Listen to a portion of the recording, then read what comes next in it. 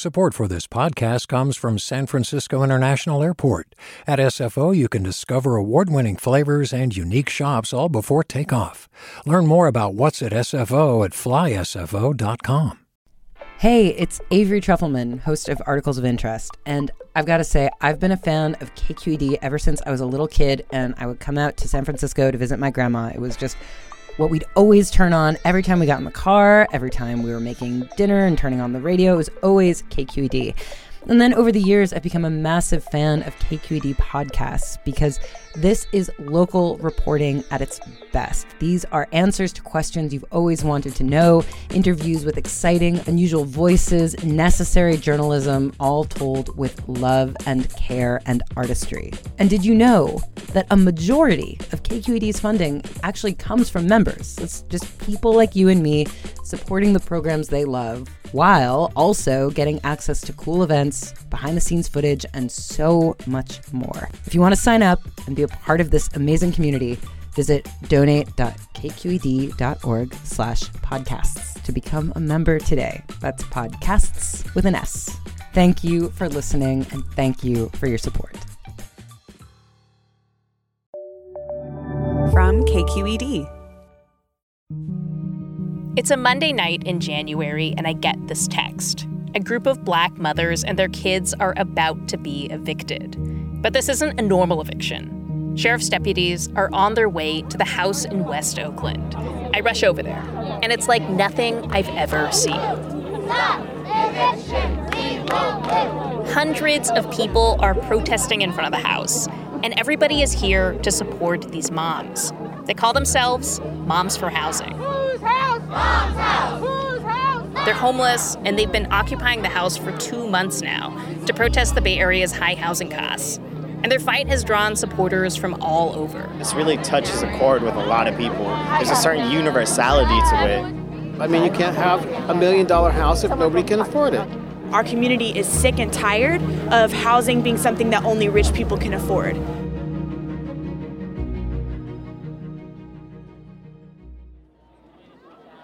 We're out there for hours, and so far, there's no sign of the deputies.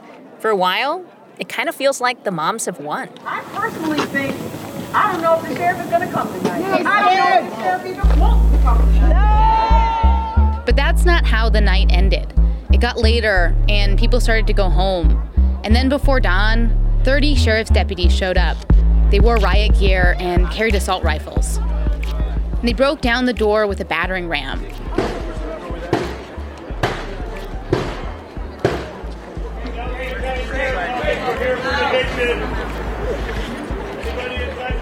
They came in like an army for mothers and babies. 2 of the moms and 2 of their supporters got arrested. The deputies boarded up the house, and the next day, the moms' belongings, their furniture, their clothes were on the curb. The moms knew they wouldn't be able to stay in the house forever, and that wasn't even the point. The point was to shine a light on who owned this house. A real estate company called Wedgwood. They bought the house at a foreclosure auction, but then it sat vacant. And we're here specifically because we recognize there's a housing crisis in Oakland. We recognize that Wedgwood in particular, as a speculator, is driving this housing crisis. And people really identified with the moms in their fight. People who were just fed up with high housing costs. When I was there, I kept hearing the moms and their supporters repeat the same thing. Make housing a human right.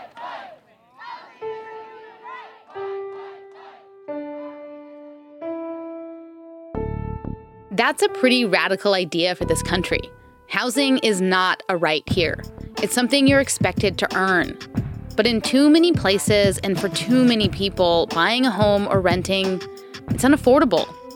So it got us thinking about what it would actually mean to make housing a right and what that would look like in practice. There are a lot of different ideas out there, and you'll hear about some of them today. But all of them come back to making housing something that everyone has access to, like water or electricity. Because everyone needs a home, whether they can afford it or not.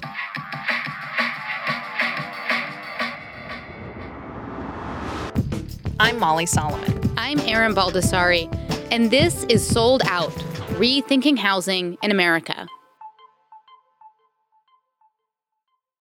There was a time when the federal government was in the business of building housing in this country so that even people who couldn't afford a home would still have a decent place to live. It's what we call public housing. And the original vision from the 1920s and 30s would have helped to guarantee housing as a right. We spoke to historian Gail Radford, who wrote a book about the housing movement at the time. She's a professor emeritus at Buffalo University in New York. She says activists wanted the government to invest in housing in the same way it invested in roads or bridges and make it available to everyone. And that means it would be owned by the government or by nonprofits.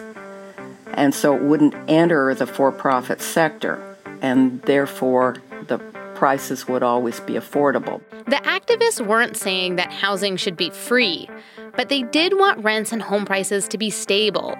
Their vision was for whole neighborhoods that were close to public transportation and shops, housing that wasn't just for the poorest people who couldn't afford anything else, but for anyone. And that would mean things like garden apartments, row houses, and that would make them more affordable to build, more energy efficient, and more walkable. The movement influenced some of the earliest public housing that was built under the New Deal. There were about 50 developments across the country. One of them was in Philadelphia. The Carl Mackley houses, which still exist today, had a swimming pool. It had a progressive daycare facility on site. It had a community room where tenants put on plays. President Franklin D. Roosevelt pushed for this idea of decent housing for everyone, and even made housing part of a new economic Bill of Rights he introduced in 1944. It included the right to a job and education, the right of every family to a decent home, the right to adequate medical care, and the opportunity to achieve and enjoy good health. FDR died a year later, just a few months before the end of World War II. And his vision for an economic Bill of Rights and housing for everyone, it never happened. Instead, the country went down a very different path. After the New Deal ended, the real estate industry lobbied to scale back public housing. They didn't want competition from the federal government. The public housing we did get was only for the very poorest families. When the housing was first built, there were mostly white families living there. But that changed in the 50s and 60s. Millions of black families left the Jim Crow South in search of better opportunities in the North. Susan Popkin is a fellow at the Urban Institute in Washington, D.C. When people came up from the South, they were very crowded. They were living in slums. People were living in basement storage areas in cities. Public housing authorities built these big new high-rises. People were really excited about them. And they had hot and cold running water, and they had heat and electricity and modern kitchens. But the problem started almost immediately. The apartments had been put up quickly and cheaply. Rents weren't enough to cover the maintenance, and the federal government wasn't putting any money into the buildings either. And things started breaking and falling apart, and the conditions deteriorated pretty quickly. Public housing became a symbol of government neglect and corruption.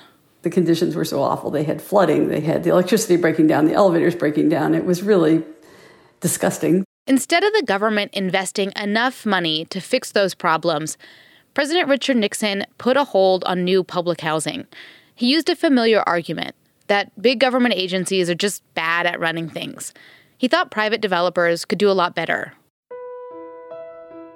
The Nixon administration began the privatization, the shift to privatization of public housing. This became the main way we build affordable housing in this country. Private developers get subsidies from the government in exchange for keeping their buildings affordable. They've signed contracts with the federal government, and those contracts expire after 20, 30, 40 years. When those contracts first started expiring in the 80s, building owners usually just renewed them, kept the buildings affordable. That's because the housing was mostly built in the poorest parts of town, so land was cheap. But now there's a new problem. Cities are growing, and those buildings look a lot more lucrative. There's less incentive to keep renewing that contract because you can then convert it to private housing, and then anyone can move in and you can charge any rent you want. And that's exactly what's happening.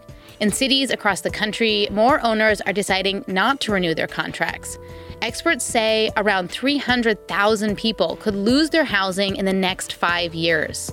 But in Los Angeles, one group of tenants is fighting back. Coming up on Sold Out.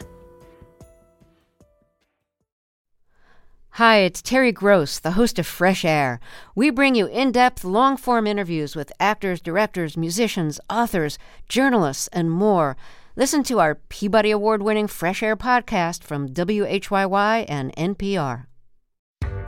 Hi there, I'm Rand Abdel-Fattah from Throughline. If you're listening to this podcast, you know that KQED produces exceptional storytelling that keeps you informed, inspired, and entertained. Their podcasts cover issues from your neighborhood to the entire country and everything in between. Support this work today. You can help us continue to bring quality podcasts to your ears. Just head to donate.kqed.org/podcast. That's donate.kqed.org/podcast.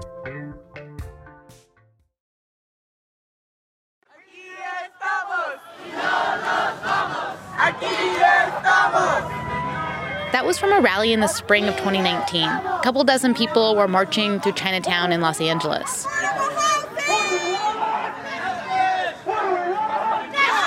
We are fighting because we need affordable housing, especially here being so close to downtown LA. That's Leslie Hernandez. She's 36 years old and she lives in Hillside Villa, an apartment building in Chinatown. A lot of us here have lived in this building complex for like 20 years plus. So we grew up together. Leslie was a nanny before the pandemic, and now she watches her goddaughter and her nephew while their parents are at work. She makes sure they're fed and that they stay focused during online classes. Now I have to be cooking for them like every hour because for some reason kids are eating every hour nowadays. And she's become kind of the go-to caregiver for her neighbors' kids as well. They'll leave them with me so they know. Like a lot of my neighbors, they know like that they could count on me. They could count on me if they need someone to leave their kids with. We know that we can count on each other. But now that tight-knit community could be forced to break up. The neighborhood started to change around 6 years ago. All of a sudden, downtown LA was the new it place to live. And because Chinatown is so close, it got swept up in it too. They started developing 3 luxury buildings. Once we knew that those buildings were being developed here, we're like, okay, things are going to change in Chinatown. We knew. But that still didn't prepare them for what came next. About a year and a half ago, everyone in the building got notices of new rent increases. A 2-bedroom at Hillside goes for around $1,100. Leslie says the landlord is now asking for more than twice that. A lot of the neighbors started getting scared. A lot of the neighbors started saying, like, we're going to move out. We can afford it. The tenants didn't even think those rent increases were allowed. Their building was built with city loans, specifically to provide housing to low-income renters. But what they didn't know is that the affordable part of it came with an expiration date, and they had just hit it.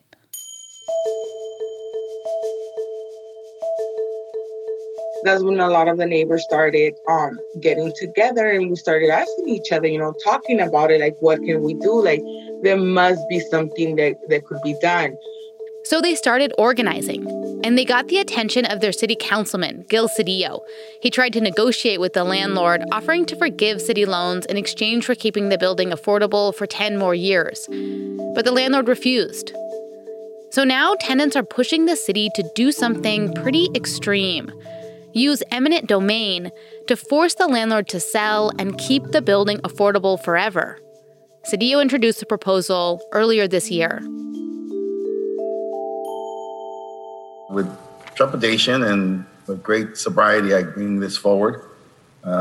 It's a challenge that was facing us before coronavirus, but will maybe perhaps continue. And so it's important for us to do this today, to do it now, bring certainty and stability to those tenants. We reached out to the landlord, but he didn't get back to us. It's a long process to buy a building through eminent domain. The city is moving forward with the first steps, but there's no guarantee.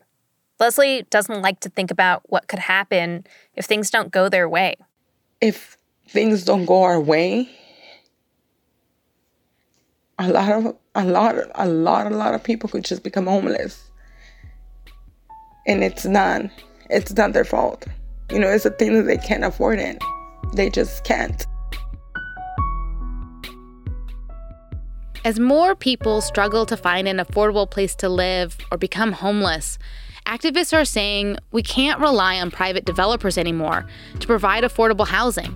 They're saying we need housing that stays affordable forever. And some political leaders are starting to listen, not just in LA, but in Washington, D.C. That's coming up on Sold Out.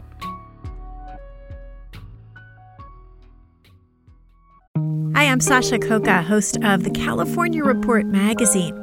Every week, we bring you stories about what connects us in the giant, diverse Golden State.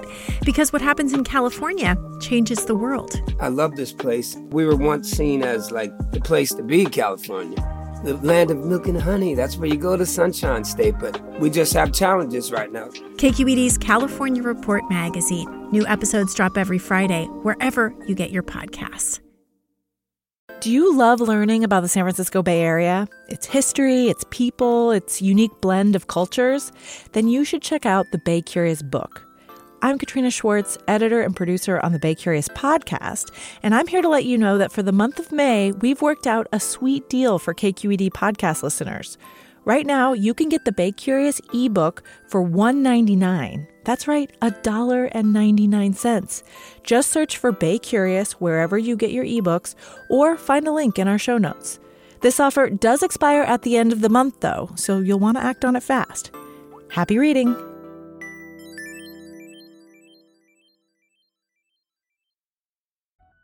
Something unusual happened in the lead up to last year's Democratic presidential primaries. The candidates actually talked about housing. The crisis of affordable housing is just an issue that we have not talked about enough, and that certainly the federal government has not addressed. The federal government stopped building new housing a long time ago, affordable housing. So I've got a plan for 3.2 million new housing units in America. Those are housing. And members of Congress have introduced legislation to tackle the crisis. One of those came from Representative Ilhan Omar from Minnesota. She's got a $1 trillion housing plan. That's trillion with a T. The goal is to build 12 million new homes and apartments that are permanently affordable. The purpose of the legislation is to finally invest in housing with the same vigor not seen since FDR's New Deal. It's a return to that original vision for housing from the 1930s. Housing that the government guarantees, that's a right. Housing that's stable and affordable. The idea is very simple, that we live in the richest country in the history of the world, and we can and we must guarantee that everyone has a home. Tira Raghavir is the director of the Homes Guarantee campaign, which inspired Omar's housing plan. We need massive federal investment, and actually for way too long, housing has been relegated to state and local policy. People have said housing is a local issue, that's where the fight is fought. Hell no, right? Housing is definitely a federal issue at the level of healthcare, at the level of education, at the level of anything else that is decided at the federal level. Tara says some of this housing could be built and owned by the government, but some of it could be owned by nonprofits, housing co-ops, or community land trusts. This is housing that's permanently off of the private market. It's not like it can sunset in 15 years and then suddenly become market rate. Okay, but making those big changes and guaranteeing housing for everyone, it won't be easy. The real estate industry is still a huge force in politics, and we don't yet know how all of this would get funded. Public housing has a bad reputation in this country, so it'll be hard to convince taxpayers that this time things would be different, and that whatever new housing is built, it wouldn't be neglected. At the start of this pandemic, Tara was hopeful this crisis would finally be the moment when elected leaders woke up and began to see housing as a basic human need. Sort of felt like the ultimate opening to make meaning of how broken our systems are currently and forge a new and better path forward. But now, she's not so sure. She says it will take more than the pandemic and politicians. It will take people like the tenants in Los Angeles at Hillside Villa, and the moms in Oakland fighting for change. The night the moms were evicted from the home in West Oakland, it seemed like that was going to be the end of their story. But then, the company that owned the house, Wedgwood, it agreed to sell it to a community land trust on the moms' behalf. Almost a year after they occupied the house, one of the moms, Dominique Walker, was back to celebrate with supporters. This is officially Mom's house. I don't even know what else to say. I would just like to say thank you. The house will become a transitional shelter for other homeless mothers. They plan to have childcare on site and services to help them get into stable housing. It feels great that we now own the house and we're getting able to house other moms. Dominique and the other moms who occupied this house aren't homeless anymore. Dominique moved into a co-op in Berkeley. I know the importance of housing when you have children. I've seen for myself, like, the development in my own son. Dominique's son is now 2 years old. He took his first steps here, inside the house they occupied. He didn't have the room to do that before. He didn't have a space where he could crawl around and take those first steps. Winning the house, it was the first step for the moms. California Governor Gavin Newsom signed a bill this year inspired by their occupation. It's aimed at preventing real estate speculators from buying a bunch of properties and leaving them vacant. And it gives tenants the first chance to buy the house they live in if it goes into foreclosure. But their protest was bigger than legislation. The moms got us talking about whether housing should be a human right. They became a symbol of our broken housing system, and they sparked a movement. And the actions that Moms for Housing took were bold and courageous, like the lunch counters in the South, like the marches in Selma, like the lone protester in Tiananmen. That is what this was. It was an act of civil disobedience to highlight the inequity, the violence, and the terror of this system of housing. Drive around Oakland, LA, and a lot of places around the country. You see luxury apartments that seem to pop up overnight, tents and camps that appear just as quickly. And we all know that isn't right. There may not be one solution, but there are things we can do right now. Like the hotel owner you heard from in our first episode who converted his hotel into housing for people who are homeless. Or the modular home builders who are trying to make housing less expensive. Or the moms who occupied a home and woke up the nation. And all the people who showed up to support them. So what will you do? I'm Erin Baldessari. And I'm Molly Solomon. You've been listening to Sold Out, Rethinking Housing in America. Thank you so much for joining us. We have a special bonus episode for you next week, made in partnership with StoryCorps. You'll hear from people about how housing touches all aspects of their lives, from where they live to the career they've chosen. And if you like what you've heard so far and you want to hear a second season of Sold Out, please rate this show on Apple Podcasts and give us a review. It really helps people find the show. And we'd love to hear from you about what you want next from the housing team at KQED.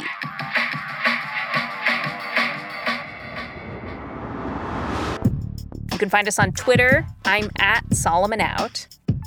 And I'm at E_Baldi. That's Baldi with an I. This has been a labor of love from the incredible team at KQED, San Francisco Public Media. That team includes the indomitable Erica Kelly, our editor and co-conspirator in this series. Our podcasting guru is Jessica Plachek, and social media marvel is Kiana Mogadam. Our master mixer and composer is the ever-patient Rob Spate. Our podcaster-in-chief is the unflappable Erica Aguilar. And of course, this wouldn't be possible without the captains who sail this ship, Ethan Toven Lindsay and Holly Kernan.